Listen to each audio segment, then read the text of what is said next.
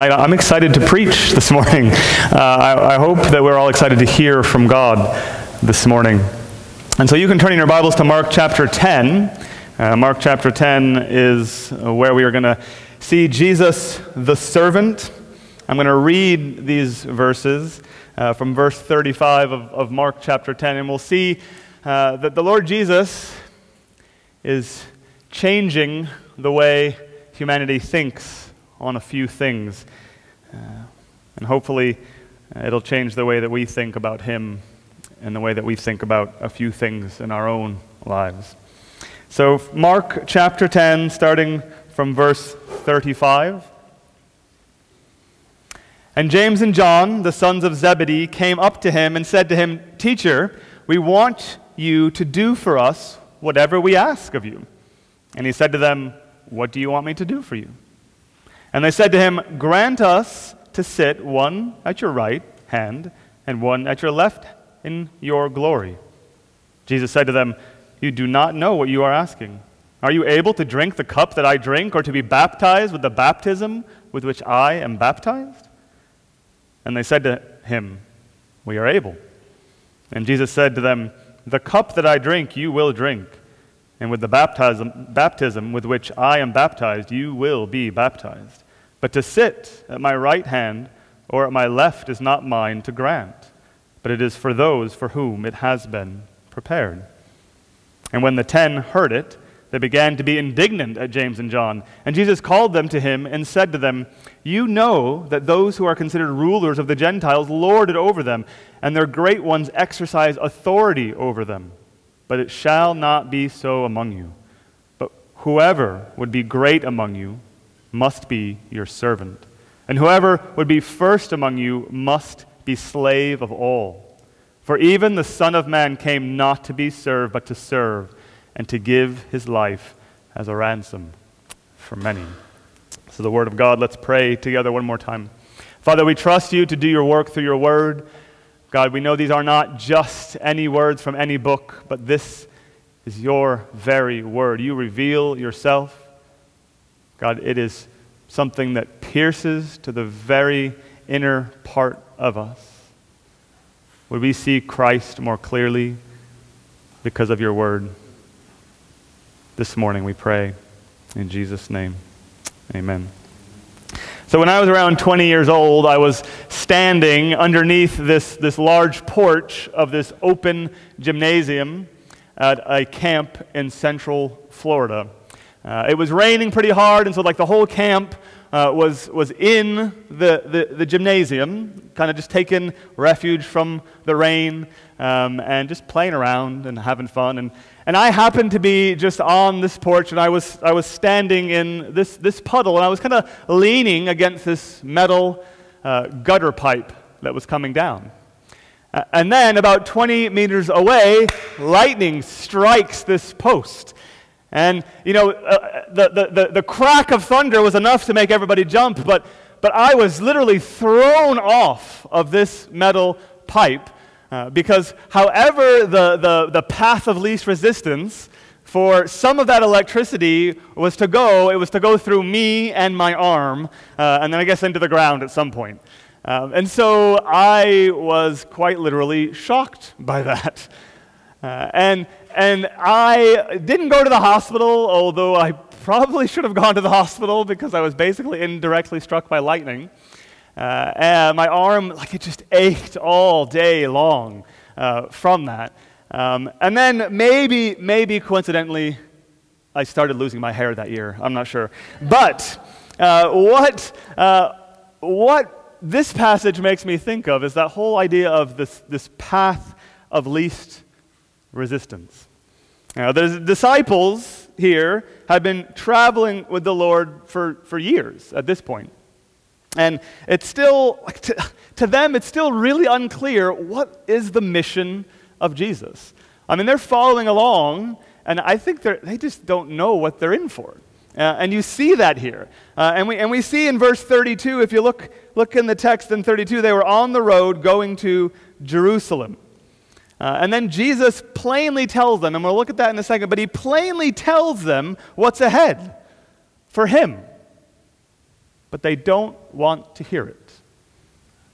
So they don't hear it. James and John wanted the path of least resistance. They wanted to get to glory fast and as painless as possible, but they didn't want to do it by serving. They wanted to sit next to King Jesus when he conquered the Romans, but they didn't want the mess that was required for that to happen. They wanted a conquering king, not a dying servant. And just like these disciples in this text, they needed a wake-up call to be sobered into the glorious reality of who Jesus is and what he came to do. We too, we need to be sobered by the humble glory of Christ so that we can worship him as we ought to worship him. I want you to see and respond in worship to the beauty of Christ. The beauty of the perfect servant. Why is Christ's servanthood worthy of our worship? I want to show you just 3 reasons this morning to worship Jesus. 3 reasons to worship Jesus. There's many reasons, but we're going to look at 3 from this text this morning. First, worship Jesus, the suffering servant. Look back at verse 35. And James and John, the sons of Zebedee, came to him and said to him, "Teacher, we want you to do for us whatever we ask of you." And he said to them, "What do you want me to do for you?" And they said to him, "Grant us to sit, one at your right hand, one at your left, in your glory." And Jesus said to them, "You do not know what you are asking. Are you able to drink the cup that I drink, or to be baptized with the baptism with which I am baptized?" James and John, you either love them or you just are really annoyed by them. Who do these guys think they are to ask this question? Well, apparently they thought quite a lot of themselves. And now Mark, earlier in his gospel, he's the only one that shows that Jesus gave James and John a nickname. That was the sons of thunder we see in Mark 3. Now, we don't know if that's describing their disposition or their future ministry. It was probably a little bit of both, but these men were bold and they probably were a little bit brash. And here they just go for it. Like, well, just might as well ask the question. I mean, we're here with the Messiah. We might as well ask. What is he going to say? They believe that Jesus is the Messiah. But again, they don't quite understand what kind of Messiah they are following. They still fully expect Jesus to conquer the Romans then and there and deliver his people from this current worldly oppression. That's what James and John think. And it isn't that Jesus has been unclear. Look back at verses 33 and 34. So they're on the road to Jerusalem, and he says to them, "See, we are going up to Jerusalem, and the Son of Man will be delivered over to the chief priests and the scribes, and they will condemn him to death and deliver him over to the Gentiles. And they will mock him and spit on him and flog him and kill him, and after 3 days he will rise." That's pretty clear. That's a pretty clear message that Jesus is telling them, but they do not hear it. James and John are happy here to ask this favor of the Lord. James and John, they wanted power and privilege, just like the Romans had over them. James and John would bring the very thing they wanted to end. This is what the broken human heart does. Proverbs tells us it returns to its own vomit, like a dog does. And that's it James and John are displaying for us. The radical way of the cross is the furthest thing from James and John's minds here. But Jesus graciously tells them that they do not know what they are asking. In verse 36, he's like, "You guys, you don't know what you're asking." He then asks a question of his own in verse 38. He says, "Are you able to drink the the cup that I drink, or to be baptized with the baptism with which I am baptized? And so this cup that Jesus is talking about is a cup of suffering.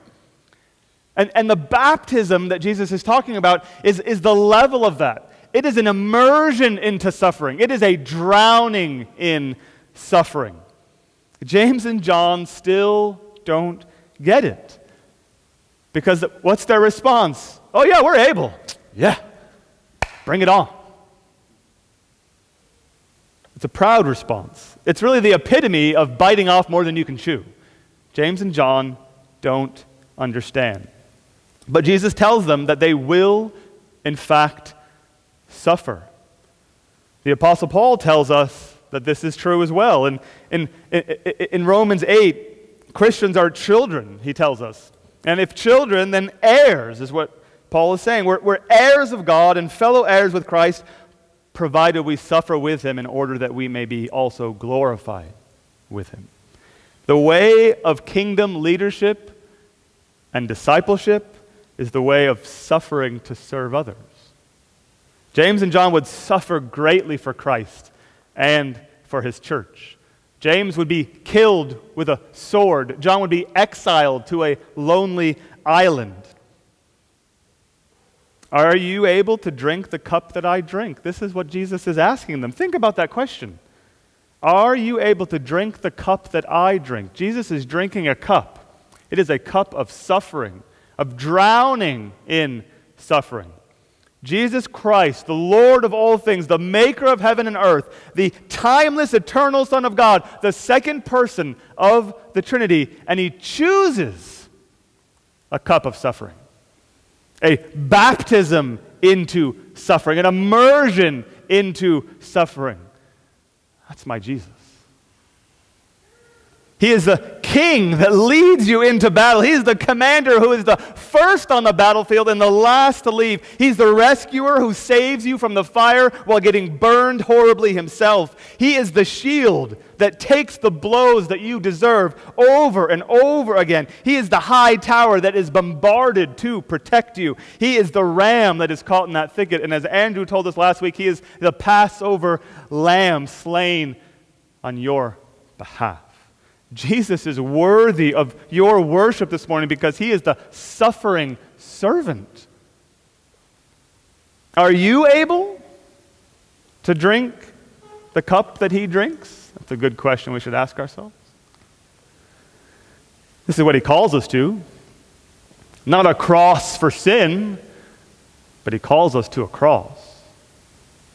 Mark, earlier in this gospel in chapter 8, Jesus says, if anyone would come after me, let him deny himself and take up his cross and follow me. Are you willing to sacrifice what you have to serve others, to put that cross on your shoulder and walk forward in faith? Bear each other's burdens. Weep with those who weep. Husbands, love your wives as Christ loved the church. Men, lay down your lives for your wives. What can you do to ease her burdens? Instead of exercising your authority in the home to watch Netflix, maybe exercise your authority to do some dishes, to free your wife to go on a walk, to put the kids to bed. Believer, are you working hard to provide and serve for your family? How are you laying down your life for others? And I don't mean literally laying down your life, although that could happen one day. I mean dying to yourself to serve others. Kids, kiddos, did you know your parents do this? They do this every day. They make your meals, they buy your clothes, they keep you safe. Parenting is one of the most ultimate ways to sacrifice for another. It is glorious and really, really hard at the same time. Get up early. Serve the Lord in prayer. Work hard to serve others in your workplace, in your home, and then go to bed tired because you've suffered for the sake of others in the day. For even the Son of Man came not to be served, but to serve and to give his life a ransom for many. Worship Jesus, the suffering servant, this morning. Secondly, worship Jesus, the submissive Son. Look at verse 40. The last bit of Jesus' answer to James and John can be easily overlooked, but it has deeply humbling truth embedded within. Look at verse 40. It says, "But to sit at my right hand and at my left hand is not mine to grant, but it is for those for whom it has been prepared." The Lord of glory, the creator of heaven and earth, the Savior of the world, is not the one to grant anyone to sit on his right or left. It is for those for whom it has been prepared. You're like, what? He can't pick who's on his right and his left? Why? That doesn't seem fair. Because in the beauty and the glory of the triune God, Jesus is the Son. He is not the Father. And though the Son is completely equal to the Father, he joyfully and completely submits to the will of the Father. And that doesn't make him less than the Father. John 6 says this, Jesus is speaking, "For I have come down from heaven not to do my will, but the will of him who sent me. And this is the will of him who sent me, that I should lose nothing of all that he has given me, but raise it up on the last day. For this is the will of my Father, that everyone who looks on the Son and believes in him should have eternal life, and will raise him up on the last day." Jesus does the will of the Father, and the Father's will is to rescue people from sin. How? How does he rescue people from sin? By sending his Son to serve humanity, and by the Son willingly submitting to the will of the Father with joy. "For the Son of Man came not to be served, but to serve and to give his life as a ransom for many." Jesus, the Son, came to serve. I recently got in the post, you probably did too, this piece of paper that folds out. I meant to bring it with me this morning. This piece of paper that folds out, and it had all of the things that I am entitled to as an Irish citizen. Just child benefit and all the health benefits and, all this, that, and the other. I mean, it was just over and over and over and over again. You just turn it around, and it was all of these entitlements to me. All these things that that are due me as a citizen of this great country. We think we deserve so much. The government even tells us so. We are entitled to so much. Are you feeling discontent about your circumstances? It's so easy to feel discontent. Are you feeling entitled to something today, like it's due you, like you're owed something? Well, let me give us all a sobering reminder. We are entitled to nothing but death and judgment. The wages of sin is death. You've earned it, and I have earned it. Children, do you struggle to submit to your parents and joyfully do what they ask? Is that hard? Wives, do you struggle to submit to your husbands and love them? Church, do you struggle to submit to your elders when they call you to repent, encourage you to attend meetings, and admonish you to obey? Do you struggle with these things? Look to Christ. If anyone is entitled to anything, it's the Lord Jesus Christ, and he gladly trusts the Father to choose who sits on his right hand and on his left hand. He is the ultimate submissive servant. He left the glories of heaven to serve you. Not just some idea of you, not humanity in general, but you by name. Jesus came to serve Sariah. Jesus came to serve Matt. Jesus came to serve Pedro. Jesus came to serve John. Jesus came to serve you. He is the servant of servants. Meditate on that when you are feeling like somebody owes you something. Worship Jesus, the submissive Son.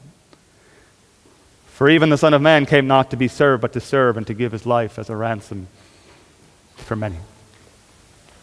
Finally, Worship Jesus, the socially unacceptable Savior. Look at verse 41. And when the 10 heard it, they began to be indignant at James and John. Jesus called them to him and said to them, "You know that these who are considered rulers of the Gentiles lord it over them, and their great ones exercise authority over them. But it shall not be so among you. But whoever would be great among you must be your servant, and whoever would be first among you must be slave of all. For even the Son of Man came not to be served, but to serve and to give his life as a ransom for many." Here we see the response of the other disciples to James and John's request. They're a bit upset. Shocker. They're indignant, they're annoyed, they're resentful. Who are these hotshots to think that they can sit on the right and left hand of Jesus? More than likely, they're just annoyed that they didn't think to ask first. Like always, Jesus capitalizes on their weakness and creates a teachable moment. And it's what the Lord does all the time. And this wasn't the disciples' first foray into this kind of discussion. Earlier in Mark's account, we read, just in the chapter before, in chapter 9, this is what we read. Listen, 9:33. And they, the disciples, all of them, came to Capernaum, and when he was in the house, he asked them, this is Jesus. When Jesus was in the house, he asked them, "What were you discussing on the way?" But they kept silent. For on the way, they had argued with one another about who was the greatest. And he sat down and called the 12, and he said to them, "If anyone would be first, he must be last of all and servant of all." The disciples sheepishly stayed quiet when asked by Jesus what they were talking about as they were walking, because they were talking about who was the greatest. Can you imagine discussing who is the greatest while you're following Jesus? They were literally walking in his footsteps. They have seen him heal. They have seen him give sight to the blind, cast out demons. They have seen him raise the dead. And they were wondering which of them was the greatest. And here again, the disciples are arguing and competing for position. So what does he do? He gathers them in. It's like they're in a huddle. I need to go coach you a bit. I need to coach you again. And he starts laying out the reality of discipleship in the kingdom of God. Verse 42, he says, the worldly pagan understanding is that rulers lord their power over others. They're power hungry. Verse 43, though, Jesus declares that this is completely unacceptable in the kingdom of God. Do you want to be great? Be great servants. Do you want status? Put yourself on the bottom. This is the upside down, inside out kingdom of God. I'm telling you that the way up in God's kingdom is down. This pushes against everything the world tells you. You should have the biggest house possible. You should go wherever the money takes you. You should vie for position and power in your workplace. Countries do this. Ireland was just so chuffed with itself when they got that seat on the UN Security Council a couple years ago. The government wants power to lord it over others. If someone makes a mistake in government, they are finished. No forgiveness, no second chances, they're out. So when Jesus reveals this truth in verse 43 and 44, we must understand it is socially unacceptable. You can imagine one of the disciples saying, no, Jesus, this is not how the world works. And then you can imagine Jesus smiling and saying, "You're right, but I have overcome the world." The Savior of the world does not claim his victory by slaying his enemies in battle. Remember, we are his enemies. We are his enemies. He claimed victory by dying for his enemies on a cross. He does not lord his power over us. No. To be great, you must become the servant of all. Jesus is redefining greatness.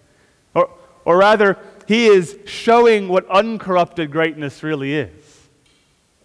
And this is just not what the world wants, right? The world perceives this as weakness, but it is glory.